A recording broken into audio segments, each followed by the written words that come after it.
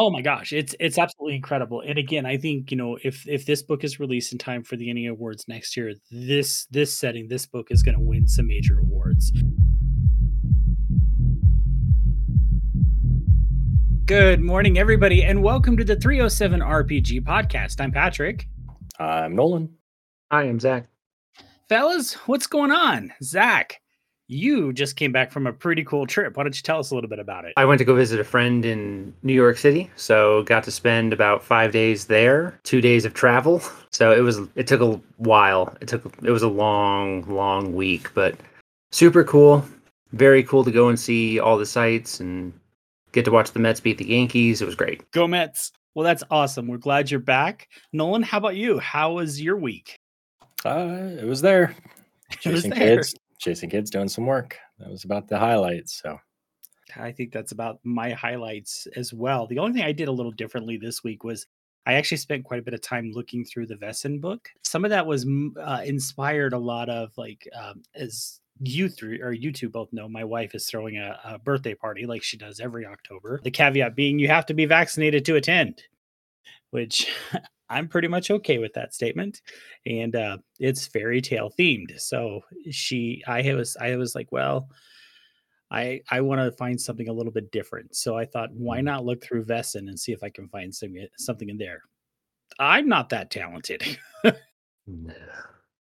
There's some amazing creatures in that book. And I'm just like, yeah, that's probably not going to happen. It's a great book, though. And I think the game looks amazing. And one of these days, we'll actually have to try it out. But speaking of Free League, our topic for this week is going to be a first look at the Runes of Symbaroum. Zach backed this project on Kickstarter and has been getting some preview PDFs. And it's important to remember these are just preview PDFs. In fact, it's stamped on it. If you see things that need to be fixed, tell us. Which I love it when companies do that. So we figured we'd do a first look episode and take a look at this incredible setting that's using the D&D 5e rules. But before we do that, let's jump into the news. I feel like there should be like a news theme right there or something. I don't know. Segue. Yeah. So in 307 RPG news, no, go ahead, do it again. There you go. That's our news jingle. I did move our hosting of our podcast from Anchor to Podbean. Nothing against Anchor. I actually really like Anchor. I think it's easy to use and it's great for getting started because it's a free service. Podbean does cost a little bit. I think I paid $110 or something like that for a year of hosting, which I didn't think was bad. But you get more in-depth statistics with Podbean. Like in the show notes, I list we're seeing plays from obviously the US, which we knew we were getting, the United Kingdom, India, Canada, and Norway. So thanks for listening, everybody out there across the world. We sure appreciate it. We're glad you're here. So I just wanted to see more detailed statistics on our show, as well as Podbean does a really good job of distributing your podcast to much larger podcasting base.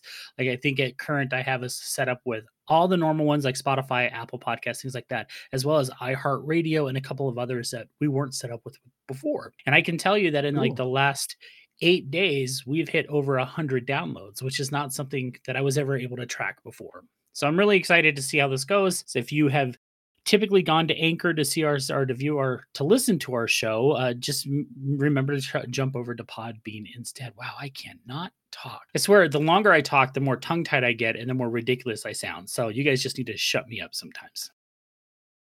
I think I handled it well. Well, thanks, buddy. Let's hop over to D&D news because that's where we like to start. So no real news with WotC this week in regards to Dungeons & Dragons. However, we did get some previews from the upcoming book. I think it's September 21st. Isn't that when it releases? 7th? Is it the 7th? Yeah, maybe 21st. It's 7th because it is the 21st. Okay. So this Tuesday, the Wild Beyond the Witchlight does come out. And this week, last week, I should say, they did drop previews for the Harengon, the rabbit folk that Nolan said he would play, and the fairies, both of which are new races in the book. As we always do, Nolan, we're turning this over to you. What can you tell us about these races? Well, so far looking at it, just kind of the little sample size that you get, it gives you a little bit of what they are, how they play a little bit as far as a sample. We do get to see some of their abilities, and they are taking on the the ability score changes that they did with, I believe, was it Tasha's? So when you create a Harrington or a fairy using the rules from Wild Beyond the Witchlight, you can choose to increase one ability score by 2, another by 1, or choose 3 different scores by 1. I think we'll see that continuing to go forward, where you can, just because of the way you're born, doesn't mean that's how you have to be. So seeing that continue to go forward, I think helps let you play what you want to play. So that was pretty exciting. Some of the class feature or race features are very much based upon what you would expect a rabbit to be based around, being quick, jittery, just that kind of at a moment's notice ready to move. So their race abilities: hair trigger, you're quick on your feet. When you roll initiative, you can add proficiency to the bonus roll. So who doesn't like going first? Lucky footwork, dexterity saving throws be damned. If you fail a dexterity saving throw, you can add a d4 bonus to it as a reaction. There are limitations to when you can use this racial trait, however. What they've kind of been doing as far as the theme goes is number of uses per proficiency per long rest. So I will be curious to see if that continues to be a proficiency thing, or if they tie it to an ability score. So do you have to choose a foot and declare that as your lucky foot, and that's the one you're going to rub before you do anything? It's footwork, so while it's still attached to you, I think you get both. But when it's cut off, Man. Once Here's it's the cut off, question. it's over. Here's the question: are you touching yourself at all times? right? Oh my gosh. And how Wow, can it be this went lucky? downhill quick. How can it be? Which one's the lucky one, right? The one that got cut off, or the one that's stuck behind? Right? Anyway, Oh my goodness. so Rabbit Hop is their final ability. They gave us a little sampler for. Harrigan can jump as a bonus action. The distance you can jump is equal to 5 times your proficiency bonus. You don't provoke opportunity attacks when jumping this way, making it a great option for escaping an enemy's reach. Just be mindful that you get a limited number of uses per long rest and can't use this trait if your speed is 0. So if you're prone and stuff like that, if you have anything restraining you. But I like, again, the art for it is kind of what triggered me to saying I could see this being really cool. Some of the racial bonuses continue to be around the side of, I would like to see a monk, just to really lay into the insanity of what you could do with that movement speed. Bonus action, hop, 5 times your proficiency bonus, maybe a little step of the wind. I don't, I'm just starting to see they get a lot of movement stuff up. It does talk about them being, how they've had to survive, kind of, being negotiators to, again, you are a rabbit in a wild world. You've got to be quick thinking. You've got to be, just kind of a little bit smarter. So I could see a monk or a rogue style Harengon using some of its natural abilities to win at the horse track, beating horses and doing some gambling, challenging the paladin on his war steed to a contest, and just knowing he's got it in the bag because he's something different. They don't give us a ton of behind the scenes yet as far as where they're at, what they do, what their role is in the area. It just mostly talks about getting you prepared for building this character and how you might use some of their abilities. And I don't know, that the art's pretty neat. I'm curious about it. One of the art pieces that they show is a rabbit with a shield that looks like a brand. So I'm curious to see where that comes in. It's literally a poker with some sort of symbol that's on fire outside of a swamp. So it's not like they're at a cattle branding or anything. So I had more questions than answers on that one there. But we also got a chance to look at the fairy racials as well. Fairies, kind of the very first line there is if you wanted to be tiny in D&D world, well, here's your chance. By a racial ability, they do get some basic fairy magic. The Druidcraft cantrip, when you make one of these, you also learn Fairy Fire, which obviously, it's in the name. And enlarge and reduced. You can cast one of these spells for free once per long rest. If you have spell slots appropriate level, you can cast either of these spells using those slots. When you select the fairy race for your character, you get to choose intelligence, wisdom, or charisma as your spellcasting ability, which I think, again, continues to give you that freedom, where we haven't seen that past. I believe that tieflings will use charisma or intelligence for their casting things. Sometimes it doesn't work necessarily as well with what you were going for if you were a cleric or something. So Drow too. Yeah, Drow's the other one. That kind of looked like the big spell they got, probably the more thing that would entice people being tiny. They have wings. So they have flight at level 1. That is super strong as long as you're not wearing medium or heavy armor. I can imagine this thing being a support or control character nightmare. if you're already small and you have tiny on you, and you're just zipping around the battlefield, conjuring up some roots, putting people in place, sneaking in, healing, got a Goliath down or whatever. I mean, you literally have full cover at that point if he's standing anywhere near you, So uh, I Yeah. think it would be fun to be a very not hostile, but almost like a battlefield general drill sergeant fairy that's just in everybody's ear, like zipping up, yelling at them, telling that they're doing stuff wrong, and inspiring them while you do it, like as a bard or something like that. So Zach, what are your thoughts on this two new race? Silence.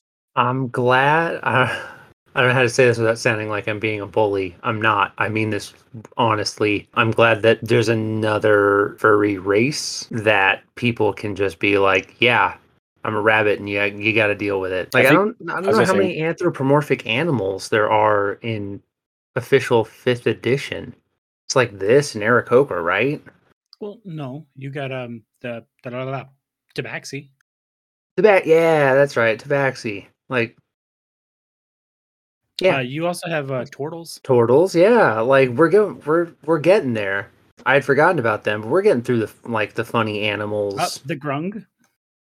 The grung, yeah. See, well, that's a lot of reptiles. I got a reptile, an amphibian.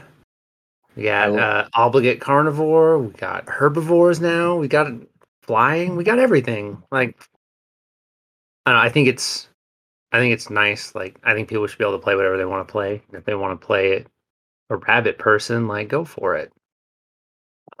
Also, and I think like playing role play. Yeah, it does.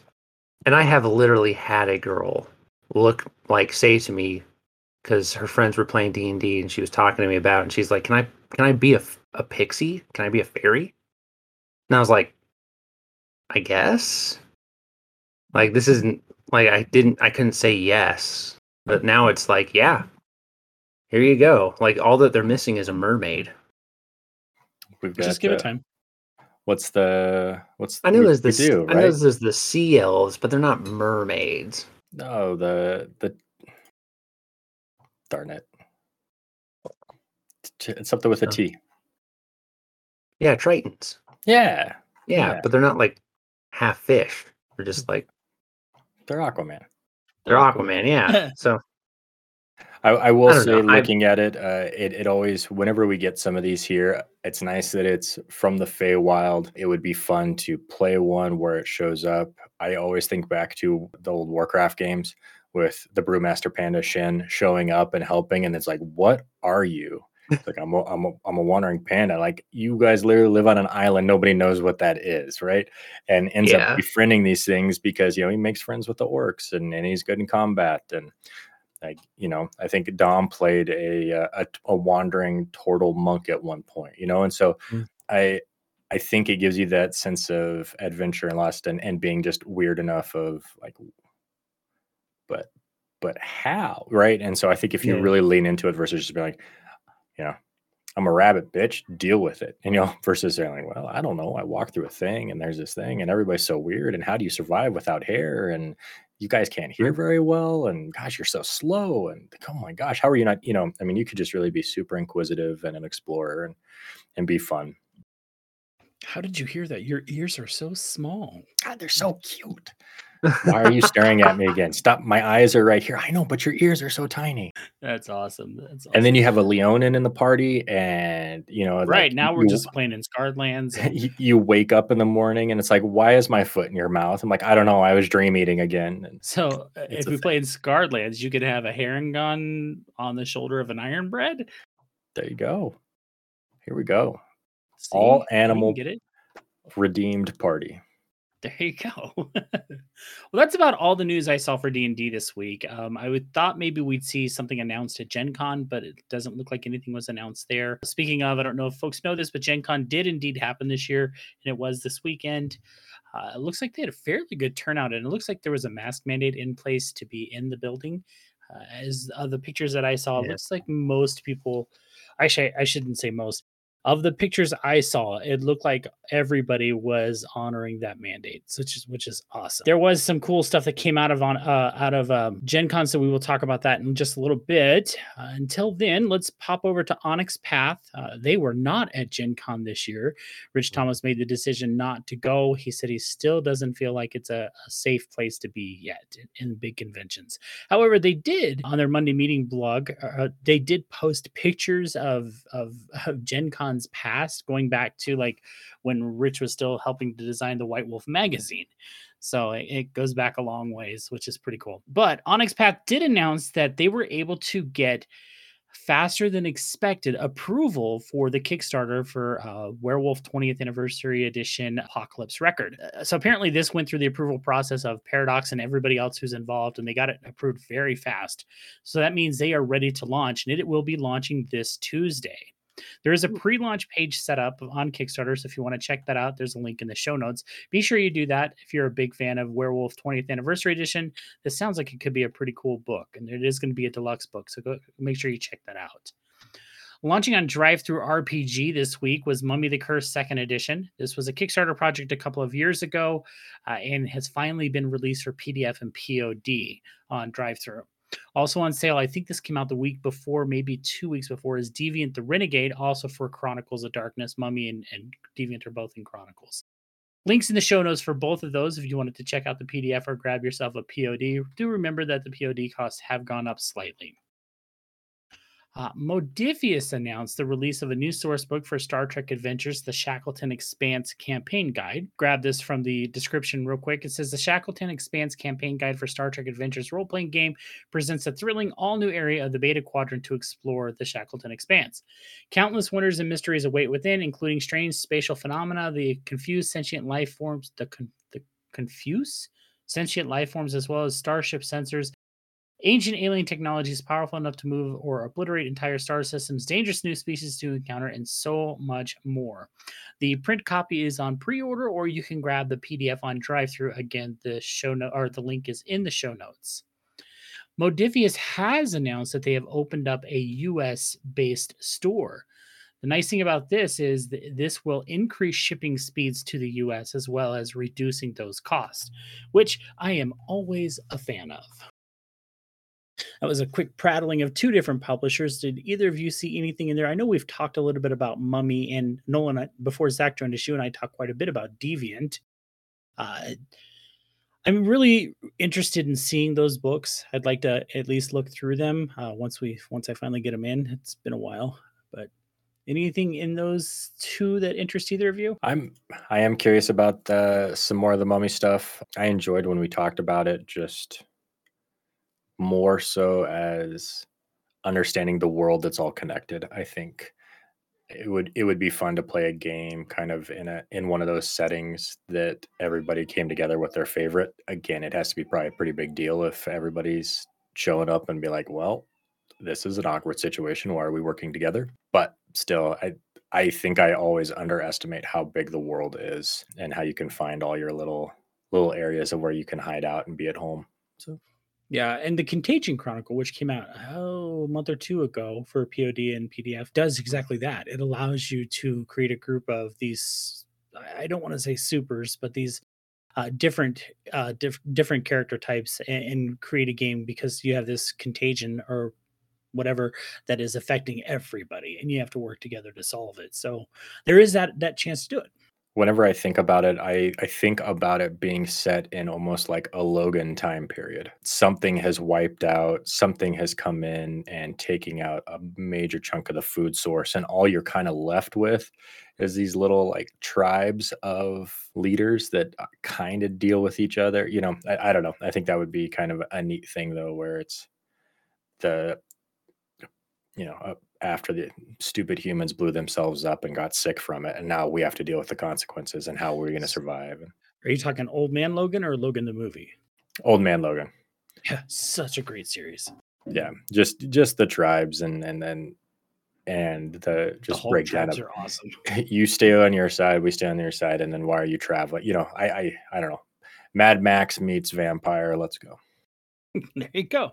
Zach, what about you? I think I haven't learned enough about it At this point, I'm wondering how many blank colon the blank things that there are. There's a lot. There's a lot. I guess I hadn't realized just how much history there was. Like at some point, I'm gonna have to go find the World of Darkness Wikipedia page and or the fan wiki and just read what all these things are, because they all sound really, really cool. I have no idea what these even are at this point.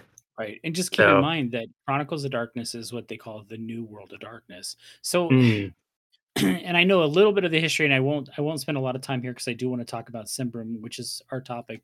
At some point, White Wolf decided the best thing to do is to end their games. So in Vampire, we always heard that Gehenna is coming. That was the big thing. Gehenna is coming. And Werewolf, it was the Apocalypse. In Mage, it was the Ascension, right? You had all these things that were coming, and it was going to be the end of the world. So at some point, White Wolf was like, you know what, fuck it, let's just end everything. So they started putting out the End of Time books, right? Well, that didn't go over well with the player base. They're like, what are you doing? You're killing everything. And so then they was like, oh, well, shit, we fucked up. Let's just, okay, New World of Darkness. Here we go. So you got Mage the Awakening, Vampire the Requiem. I forget what the werewolf one is, but you had all these new, and they kind of flopped. They were not very well received. People were like, what the fuck? Here's Vampire, and it's not really Vampire, because they changed everything. They had less clans, the powers work differently. And so, but they've kept it. Onyx Path has done a good job of keeping Chronicles of Darkness going, which uses the story. I think it uses the storyteller system, or the story told system, story path system. Sorry, which is what the other games they came from use. So they changed that up to differentiate it from World of Darkness, which we had with the 20th anniversary editions. So there were some changes, and they did. It was absolutely in response to player backlash that they created. They recreated the World of Darkness with the 20th anniversary editions and allowed Chronicles of Darkness then to be a standalone product with its own games. So you do see a lot of there's a demon version. There was actually a World of Darkness Mummy book that was released in Vampire 2nd edition in Old World of Darkness. So then you had Mummy the Curse that came out in Chronicles. Deviant is new to Chronicles, as well as Contagion. So there's a lot of Chronicles games, a lot of them, and it's allowing you to take these other games, these other creatures, and bring them into the Chronicles world. Yeah, I support it. I'm all for it. I was just man, there's a lot of them. I need to just sit down and figure out what they all are. Right, and I think what Changeling is, Changeling the Lost. Yeah. So I have a couple of the books if you ever want to flip through them. So for me, I'm really excited for, of course, this is just me being a total Star Trek fan. I'm excited for the Shackleton Expanse. I have limited my purchasing of Star Trek books. I've picked up a couple and then told myself, you have to stop. You're probably never going to play this game. Knock it off. So I've stopped buying them, but I love seeing a good Star Trek role-playing game out there, getting support, getting new source books, and building the game itself, because I love Star Trek and I just wanted to keep going. There you go. Over at Free League, although we will be talking about Symbaroum in just a little bit, I did want to mention that Free League, the publisher, took home 8 ENnie Awards at Gen Con this year, which is awesome.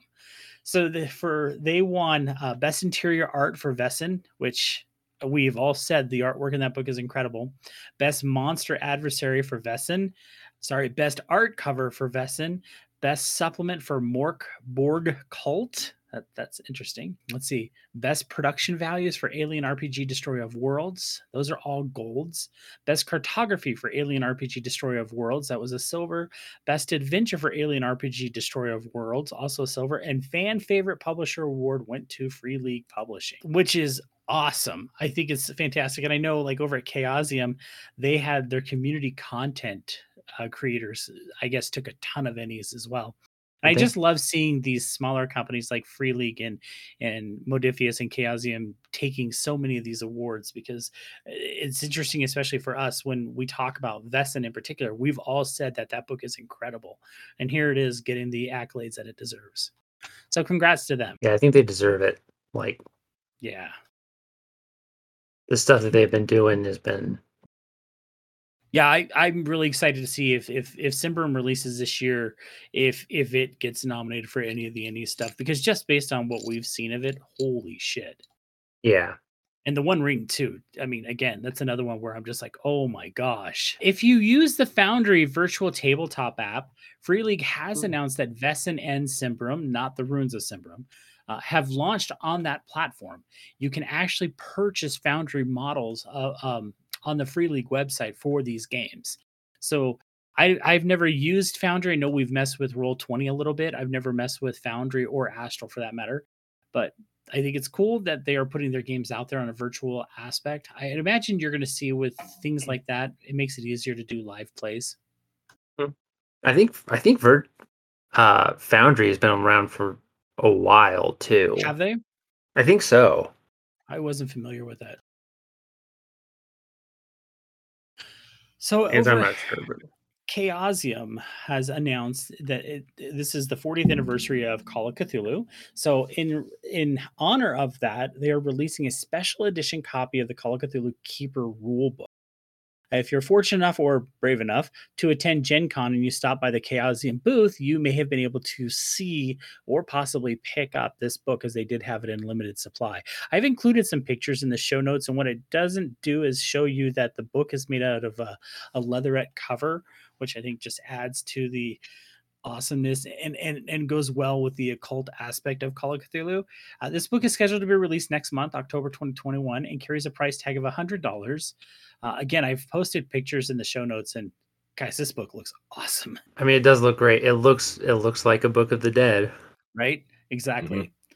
Which, in fact, when you guys come over today, I want to show you. I did pick up the deluxe copy of Wraith 20th Anniversary Edition, and I want to show you guys that. Humble Bundle. I don't usually include a lot of stuff from Humble Bundle because they always have so much going on, and sometimes it's RPG related. And so when they do have RPG related stuff, we like to include it. In this case, if you're a fan of audiobooks and the Warhammer 40K and Fantasy Universe, you really should check out the latest Humble Bundle offering. They have partnered with the Black Library to bring you 19 audiobooks. Of course, there are tiers that you can buy in at, as it is Humble Bundle, but if you spend $18, you get all 19 of the books. I've been listening to audiobooks a lot at work. It's something that helps pass the time, even though I forget what I'm listening to. It's still, I like hearing the story. And I have actually been listening to Warhammer 30K, which is the Horus Heresy. In this case, it's the War on Terra. So I've been listening to those, and I'm a big fan of this. I love the Warhammer 40K books. So I ended up purchasing this one. I did a little bit more than $18 because I do like to contribute to the charity. I have read at least one of the books on this list. That's Magnus the Red. In fact, it's sitting right up there, which was a fantastic book. Magnus Red, Master of Prospero. It's a great book. So do either of you do audiobooks? I don't. It's just a personal thing. I don't. When I'm listening to something, my thoughts start to like go on what I'm doing, and then I'll start like thinking to myself and talking to myself. And next thing I know, I have to go back about 3 minutes because I've been humming something or talking out loud to myself. So I just don't do it anymore. I've tried, but I think the last one I listened to was a Diablo book when I was getting some dental work done. I had a couple things. I had to be in the chair for a couple hours, and I was really impressed with the production of it. The quality is a lot better than anything that I've heard in a long time, but it has been a long time versus somebody just reading it. It was creepy and gave me chills, and the voices and the scratching, and it didn't feel like a book on tape. It felt like a production, but kind of same boat. I get ADD and wander. Yep, and that's my problem too. I don't, and like I said earlier, I miss a lot when I do audiobooks. I miss a whole lot. And so for me, this is just kind of background noise that I can hear it, and occasionally I'm like, oh, what was that? And I'll pay attention, but usually I miss the majority of what I'm listening to. And there has been like an audiobook revolution that went on. And the big one is that we all have devices which can maintain a huge amount of storage in our pockets at all time. But the big one is that a bunch of young actors in New York and Los Angeles trying to make it big found out that they could make good money reading books for people. So it wasn't just a thing where like you had to wait for someone to agree to read your book who was like a good actor already. Like we're trying to get John Hurt to read your book, and he's like, I have a London stage production. I don't have time for this. So every single book that is published can get an audio cover, because a lot of young actors are like, this is how I can cut my teeth. This is how I can get my name out there. So you just get everything. It's something else. It's great to hear. I mean, I peddle books for a living. It's great to tell someone that they can get on the Libby app and listen to pretty much every book in existence. One, I think, with so much stuff this day and age too, of the revolution of things going to Netflix and cartoons and animes and video games. I mean, it is one of those things of, it's quite the portfolio if you've got a few books out there that someone can actually listen to and just like, I don't need to know what you look like. I can hear your voice and I know that's the voice I want for my bad guy or whatever. Yeah, I agree. In fact, one of the things that I love about the book that I'm listening to right now is this is the same. I've listened to this this reader multiple times now across multiple Warhammer books. He does several of them, and he always, it's always the same voices for the same characters, and it's really fascinating to hear. Like in this case, the Primarch Angron, who is completely corrupted by Khorne, listening to his presentation of Angron's voice is way more than anything I would have ever considered for Angron, especially since I can remember what Angron was like, because I listened to it before being corrupted by chaos, and for this person to take that and build on that and have that almost animalistic, growling, hunger, bloodthirsty voice is just it's really cool. So yeah, no, I'm enjoying it, but again, it is one of those I probably one day will have to actually read the book to make sure I didn't miss anything, because I know I missed a lot. But it helps fill the white noise, right? Yep, it does. Yep. I usually have a Netflix something going on the side or a YouTube video playing and have no idea what's going on, but it helps. Yep, absolutely. All right, so let's. I wanted to make sure we spend some time on this next on our topic, and that is, of course, the Runes of Symbaroum. First look, as stated earlier, our topic is, well, I'm just repeating myself.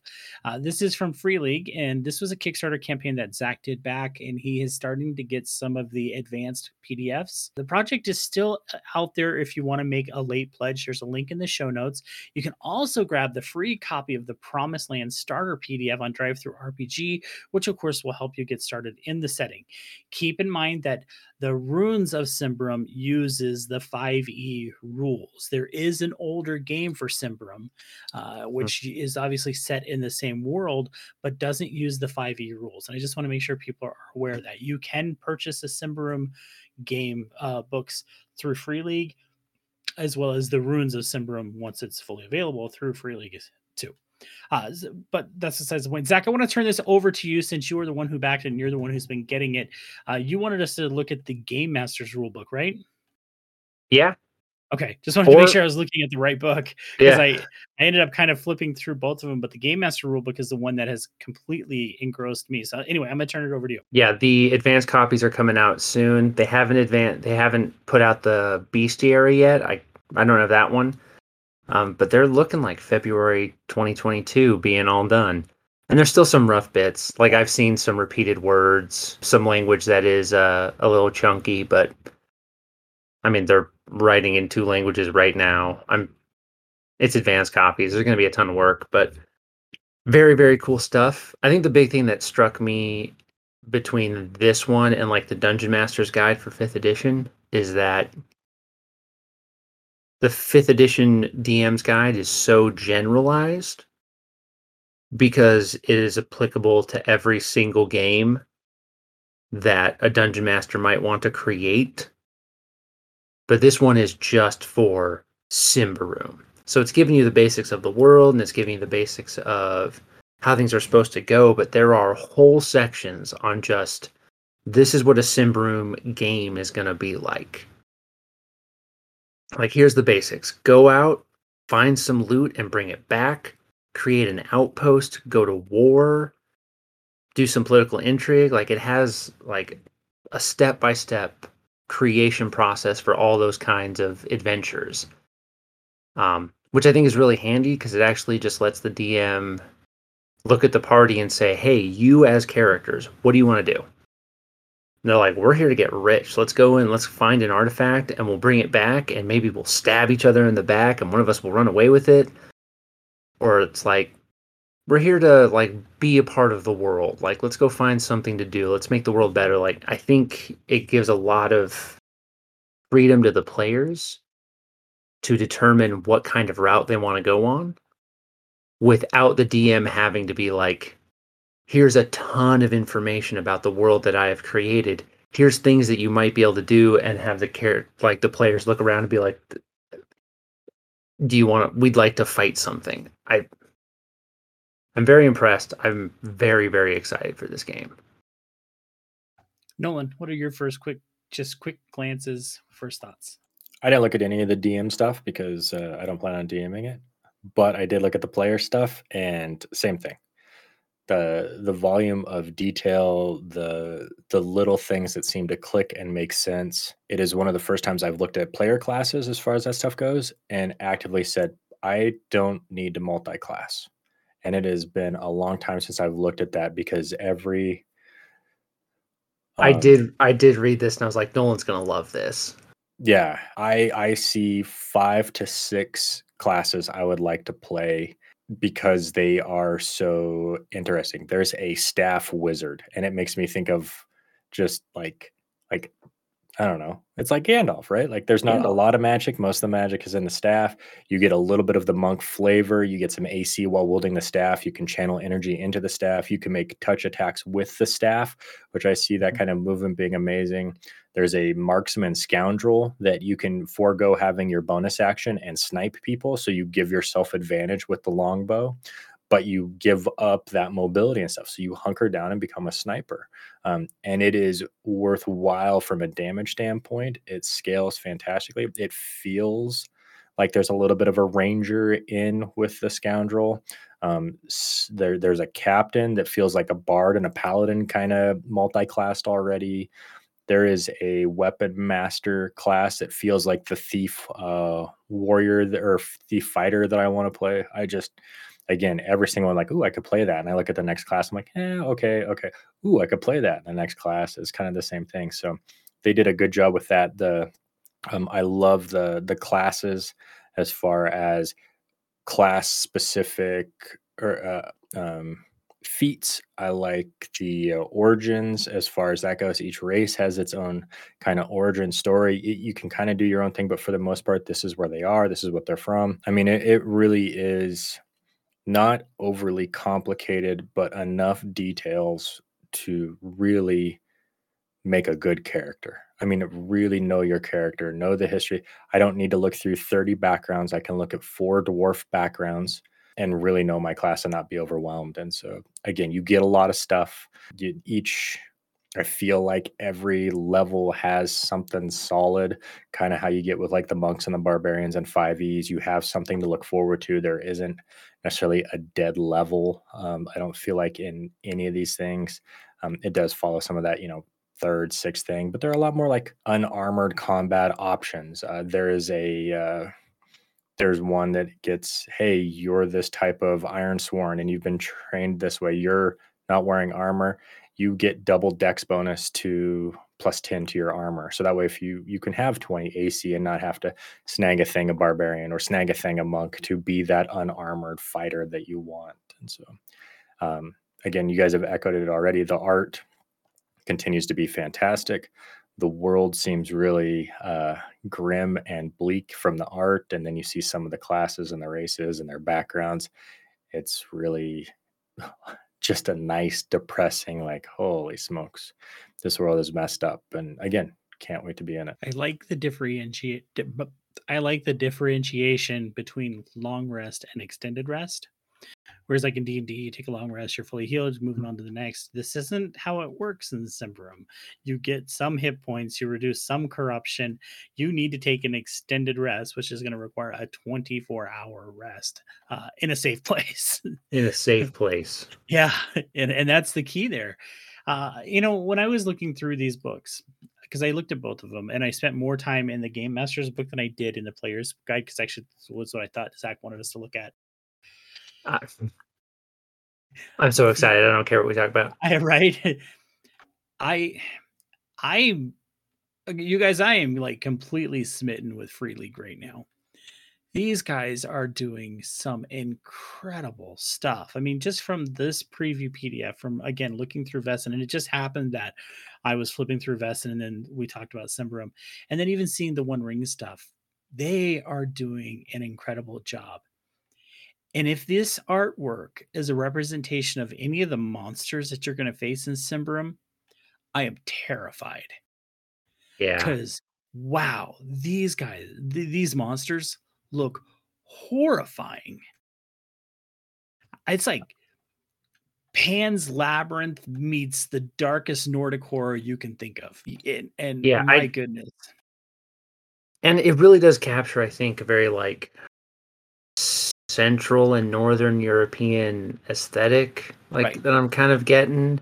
And obviously being from the West in the United States, like that's not something I really have a lot of experience with, but I mean, I've watched German media and you can see like the forests that they have to deal with of Sure. Yeah.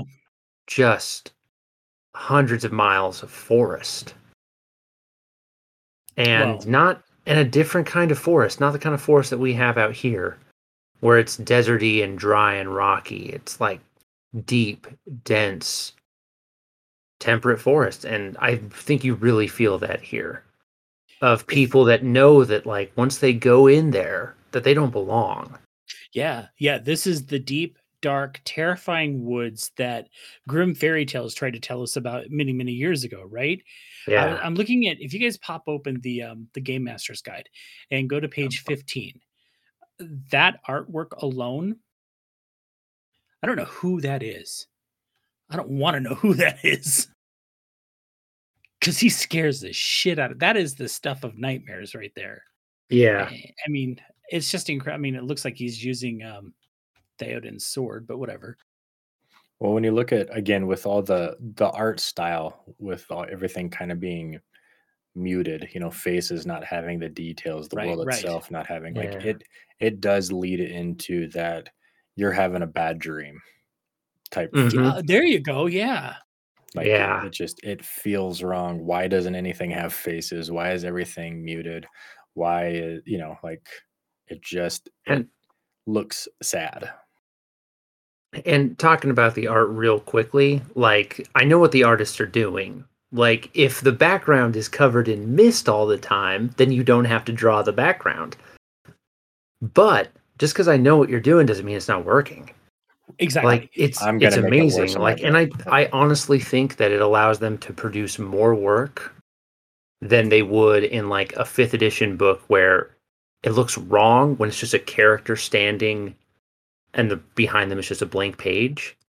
This looks like an individual in a world that is dark and dangerous and scary, and I don't know what's going on, and I don't know if I can trust anything. I don't know what's back there because it's covered in mist. In a world that's dark and dangerous and scary. Yeah, the art is so good. Oh my gosh, it's absolutely incredible. And again, I think, if this book is released in time for the NE Awards next year, this setting, this book is going to win some major awards. One of the things that I wanted to mention, and I think this is, I think if you want to learn how to play D&D, you need to, the Game Master's book for this is fantastic, right? Starting at page 12 and I think through page like 17, it really breaks down, okay, this is how you do a skill check, this is how you do passive checks, this is what you use this for, this is what you use this for. And it is an absolutely simple way to learn how to use 5e rules. And yeah, I mean, I know there's definitely more complicated things that are applied to when it comes to 5e. I understand that, but this is a very quick and easy way to get started. Even if you don't want to play Symbaroum, these 5 or 6 pages are a great way to learn the rules quickly and play D&D. Yes, there's going to be differences between the two, but like it talks about intelligence checks. A character uses their intelligence to discover new information and connect disparate facts together. Sample intelligence checks include communicate non-verbally, find clues and make deductions, knowledge of a craft or trade, put together a disguise set or a forged a document, win a game of skill. So, I mean, these are all things that we know in D&D, that we see in D&D, but this is a great way of just saying, okay, here's the general way to do this. This is what you're going to apply this. So if somebody says, hey, can I forge this document? You sure can. Do you have the forgery skill? Great. Roll your intelligence. It also talks about like um, making those checks and like. So I think back to our game this past week where our D&D game this past week where John rolled like a 31 for stealth, right? Which is insane. Like not even the gods are seeing you. But there comes a time where it's just not possible. I'm sorry, no matter how good you are, there are times where you just can't do it. And Nolan's really good about saying, okay, if that situation, just tell me I can't do it. Don't make me roll. Don't make me do that. Just tell me I can't do it. And this really spells that out. This says there are times where you just have to tell the players, sorry, you can't do that. And then it talks about if players get creative in how they want to do something, by God, let them roll. It does a lot of, and maybe it's because it's a lot of my DMing style that when I'm reading this, I'm like, yes, that's exactly it. Yes, that's how you do this. And I got really excited. But it even talks about like, and my wife is wonderful for this as much as it frustrates me, is, well, you failed to pick the lock. Well, then I want to do it again. Okay, well, you failed to pick the lock. Well, no, I want to try again, and just keep trying until you succeed. And it talks about like there's consequences for that, and make sure that you work that in. Okay, you failed so poorly, or you didn't do it, and actually in the process you damaged the lock, and now it can't be picked. Things like that. And I loved that. I absolutely love that. And it talks about like recapping the game before you get started. It talks about having the players go over like, okay, it's been a week since we played. What did you do? Yes, you were sitting here taking a long rest. We stopped there. Where it's at the end of that long rest. What did you do? And it helps to get your mind rolling, get you back into the game. And those, oh man, I fucking love this book. I think it's made by people. I think it's made by people that did play a lot of 5th edition. Is kind of how it feels, or at the very least, a bunch of individuals who are very familiar with how to run like this kind of game. If not 5th edition, Dungeons and Dragons for sure. And I still feel a lot of the original Symbaroum, which I have and is also amazing. But also I feel like it feels like such a weird mesh because the original Symbaroum felt like their take on 5th edition Dungeons and Dragons already. Of like, well, you want to make a berserker? Like, here's how you do it. You wanted to make a wizard? Well, here's how you do it. But we've divvied out everything and separated them so you can make a Nolan style, whatever kind of character you want. So it's like, I'm only going to go 2 deeps into like the berserker tree and then 3 ranks down into the cleric tree. And now I'm that kind of creature. And so I feel like this was probably such an easy fix for them to do, but they've still kept that flavor that they had, that Symbarooniness. And I love it. I have to deal with a lot of books and a lot of fantasy books, and I've read quite a number of them. And I feel like when you're writing for genre, the thing that stands out is what you do different from everyone else, because we're all speaking the same language. Like, this is still a Lord of the Rings style Dungeons and Dragons kind of world. So the thing that they do different is what's going to stand out, but everything has been twisted. Page 39 of the Player's Guide. Go look at it now. Of the Player's Guide or the Player's Guide, page 39. Well, I got to pull up a different PDF. It's just like a thing where it's not like, you're reading the Deathgate cycle and it's like, ooh, the elves are evil this time. Right. It's like, no, they're still elves, but they are so much different than like a high elf in the Forgotten Realms. And there's dwarves, but they're so different. And there's goblins, but they're so different. I don't know what creature this is on page 39. I don't want to fight that creature. I believe it is a player. Oh my gosh. Is it a troll? No, it's part of. So as you deal with the game, your corruption and shadow, as it Right. increases, you have these things that will happen, and then the marks of corruption are in there. Oh yeah, that's just what you look like. That's Spend too wow. much out.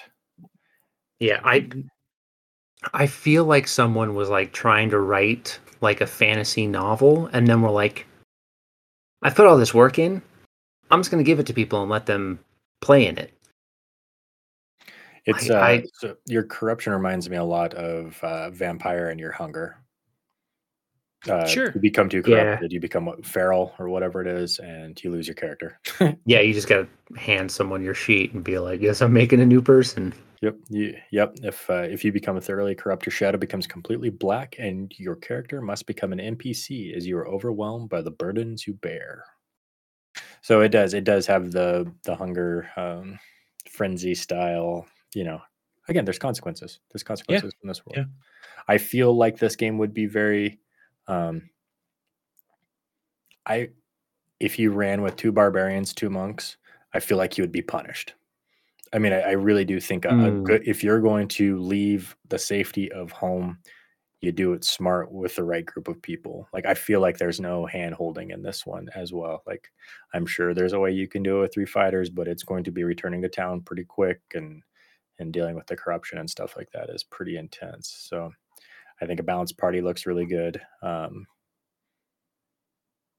yeah, I don't know. It is good. It looks really cool.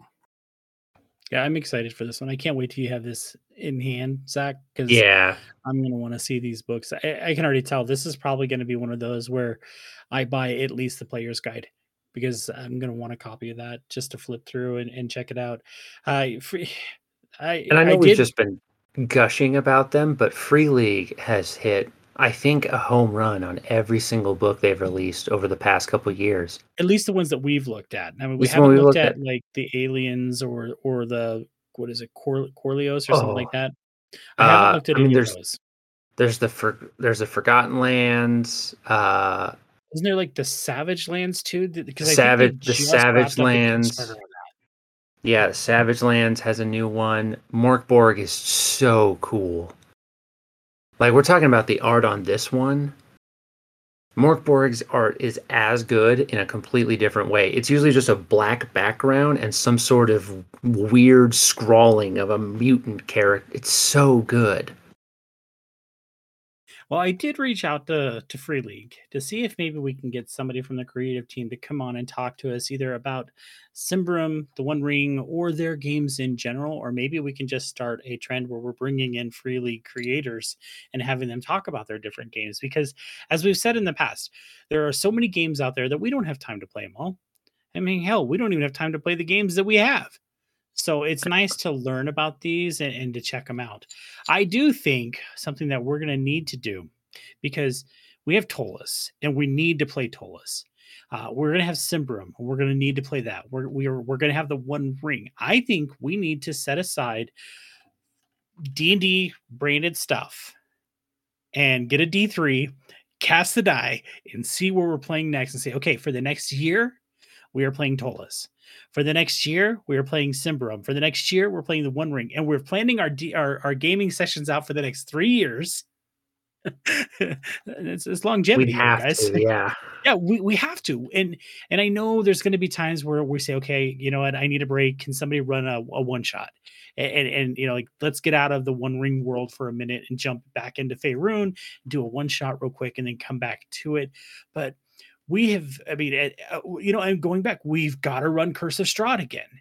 So there we go. We have the next 4 years of gaming planned out. So if you're part of the 307 RPG crew, you can see we're not going anywhere for a while. Unfortunately, they just keep adding more games. So Yeah, I know at some point we're gonna have to say, but you know what? Who cares? That just means we're gonna be gaming together for a very long time. yeah. Yeah. And Yeah. some of these other games like the Chronicles of Darkness and other like vampire and stuff like that, we can do those one shots. We can do those. Okay, we're gonna take October and on Friday nights we're just gonna do this, right? We can do those things and still be able to experience some other games. But there are so many amazing settings out there that, and this is true if you were a fan of Dungeons and Dragons, you like the rules, but you want to play in a different setting. We talked so much about Scarlands. There are so many other settings out there. Simbrum just being the tip of the iceberg, so to speak, that you can experience. There's so many amazing publishers doing amazing things that we don't have time to cover them all. Yep. Just not enough hours in the day. That's exactly it. Yeah, So- I think it just depends on where you want to spend your time. I mean, there's going to be, especially in this day and age, there's probably something for everybody at this point. I think I know for the most part, like I enjoy the kind of medieval fantasy. That's kind of my jam, but learning about all these other things too coming out is just crazy. So yeah, if it's one of those things like, yeah, I don't do elves or I'm not into that, take a look at some other books because the rules are fairly simple now. They have a pretty easy access level entry point. And yeah, I mean, shoot, Pugmire continues to get books and stuff like that, and all of us kind of look at each other like, I don't know if I could play a dog, but it's got a home. Now all of a sudden, no one wants to play a rabbit. Yeah, I mean, you give me some good character art, and you can change my mind. So that's fair. All right, so let's give final thoughts real quick. Zach, we're going to start with you because this is your project here. Final thoughts on these two books that we had a chance to look at. For what is an alpha, really good. If you want to keep playing 5th edition Dungeons and Dragons, but you don't want to play in the Forgotten Realms, or if you wanted to try something new, I think this is a good thing to get. But also for a DM, if you want to run a game where you don't have to make the choices, I think this is actually setting you up for a pretty easy run. Of just all right, guys, tell me what you want to do. Oh, you want to do a heist? Okay, and it's step 1 through 5 on what they need to do that. I think they've cut out a lot of the stuff that they don't need. Really pared it down to just this is what you need to do. And anything else you can improvise. I'm really excited to get my hands on the physical book. Yeah. Nolan, your thoughts? I'm gonna go the same way of I think everything about the book is really well done. And that's from somebody that always has something to complain about not having a class to play or something like that. And they took some of the most, or I guess the least fun parts of leveling up a character, of having dead levels. You doesn't matter which class you play, you get something every time you level up, and they look fun, they look flavorful, and it looks well thought out. And it gives you more of that theme to help you lean into the character, where I'm a fighter and I attack more is one thing. One of the rogue classes, yeah, cool. You pick lock and you get more sneak attack. This thing's a thug. At 9th level, you become a strangler. And so if you have somebody garroted on their grapple, you can garrote them, and they have disadvantage on their escape checks because you have a wire around them. You know what I mean? So it's one of those things of, I did a level of barbarian, so I have racial advantage on my athletics. Yes, but do they have disadvantage of getting away from, so it's just that little thing of it's not a huge thing. But it is such a good thing to make you better at what you're doing that you don't want to get away from the class, that you can't wait for that next level. And it's so flavorful of you have to somewhat role play sneaking in and grow, you know what I mean? It forces you to be that character just a little bit more. Again, the staff mage I touched, touch attacks through your staff. I can see kind of that up on your tippy toes, reaching out for your reach with your staff and delivering, and inflict wounds or something, along those lines. And just the combat seems flavorful. The way you do stuff seems flavorful. And I think you would have a hard time not getting into a character that you make in this world, because not only is the world cool, but the backgrounds are cool. The races are cool from a standpoint of you get a lot of detailed information to make a good character. And that's as a player, that helps so much. I don't have to look for books or get creative. I can just be right there on that page and be like, yeah, that's awesome. So I'm excited for it. I'm looking forward to it a lot. more so than probably most games. I'm excited to see what these guys continue to push out. I mean, I could forego a lot of other companies I'm looking at and just stick with these guys for a while. Awesome. I think I like art a lot more than I realized. I talked last week, Nolan, about the art fair that we went to in Estes and how I was blown away by some of the costs. But yet, I think if it was the right thing, I would probably spend the money for it. And looking, and I say this a lot in these books, the artwork is amazing. The artwork is amazing. And I know, like, having gone to like Magic Grand Prix, and it's like one of the first things I do is go down Artist Alley because I want to see what they have and see what the different artwork. So apparently, I like it a lot more than I acknowledged. And that is the biggest thing that struck me about these books is the artwork. And I know it's that muted, that not quite giving you all the detail. And sometimes I think that's lazy, but it is so right with what they do with this book. And looking through Vesson is the same thing. The artwork just is right. And again, first look at the Lord of the Rings, or the One Ring. Same thing. It's very much the same artistic style. The artwork gives you a feeling of foreboding as you read through it. It lets you know that there is nothing safe about the world that you're about to adventure into. And for me, someone who likes that nitty gritty, darker, tends to, be more into horror than they realize, it gripped me. Just grabbed me. That was the first, like I said, that one picture of that knight or whomever he is. He looks like a berserker with Fenrir by his side. I don't know who he is, but he's terrifying. And I've gone through and seen other, like, there's I don't know if they like drew influence from Pan's Labyrinth, because there's like one of those type of creatures that you see. And yeah, it looks stunning. It looks, I want to see a movie of Symbaroum, or maybe an animated series of Symbaroum, because it just looks so epic and so incredible. I'm excited. I'm excited to play in it. I'm excited to experience it. I'm excited to see the books once Zach gets them, because I know full well I'm going to end up buying at least one of them. I think it's great, and I'm really excited to get hands on this book. I think that would be I hope at some point they come out with just an art book. Ooh, yeah. Just the art of Free League, and just have just a giant coffee table. Incredible. Yep. I would buy it. Yep. In a heartbeat. I would get it. Yeah. And I don't usually buy art books. I think I bought the art book for Innistrad for Magic. And my intent was, as I went to Grand Prix, was to have all the artists sign it. And I never did that. But yeah, no. Oof. I'd buy that one in a heartbeat. Yep. All right, guys. Anything else before we wrap up this week? I think so. We've got, we'll take a look at some D&D stuff next week actually getting released. And I'm curious to see the early reviews of it, because I don't know. I'm not excited about it, so I'm hoping to be surprised. Yeah, it seems very whimsical for D&D for me, but whereas we have this heavy Symbaroum, then we have Witchlight.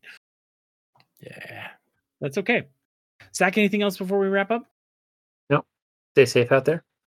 Yeah, stay safe out there. Well, thanks everybody for listening. We are excited to, expand our reach and have more listeners from all over the world. If you like the show, do us a favor and drop us a review somewhere on whatever podcasting app that you're listening to. Those kind of things definitely help boost our ratings and allows other people to check us out. So then until next time, thanks for listening. Bye. Have a good one, everyone.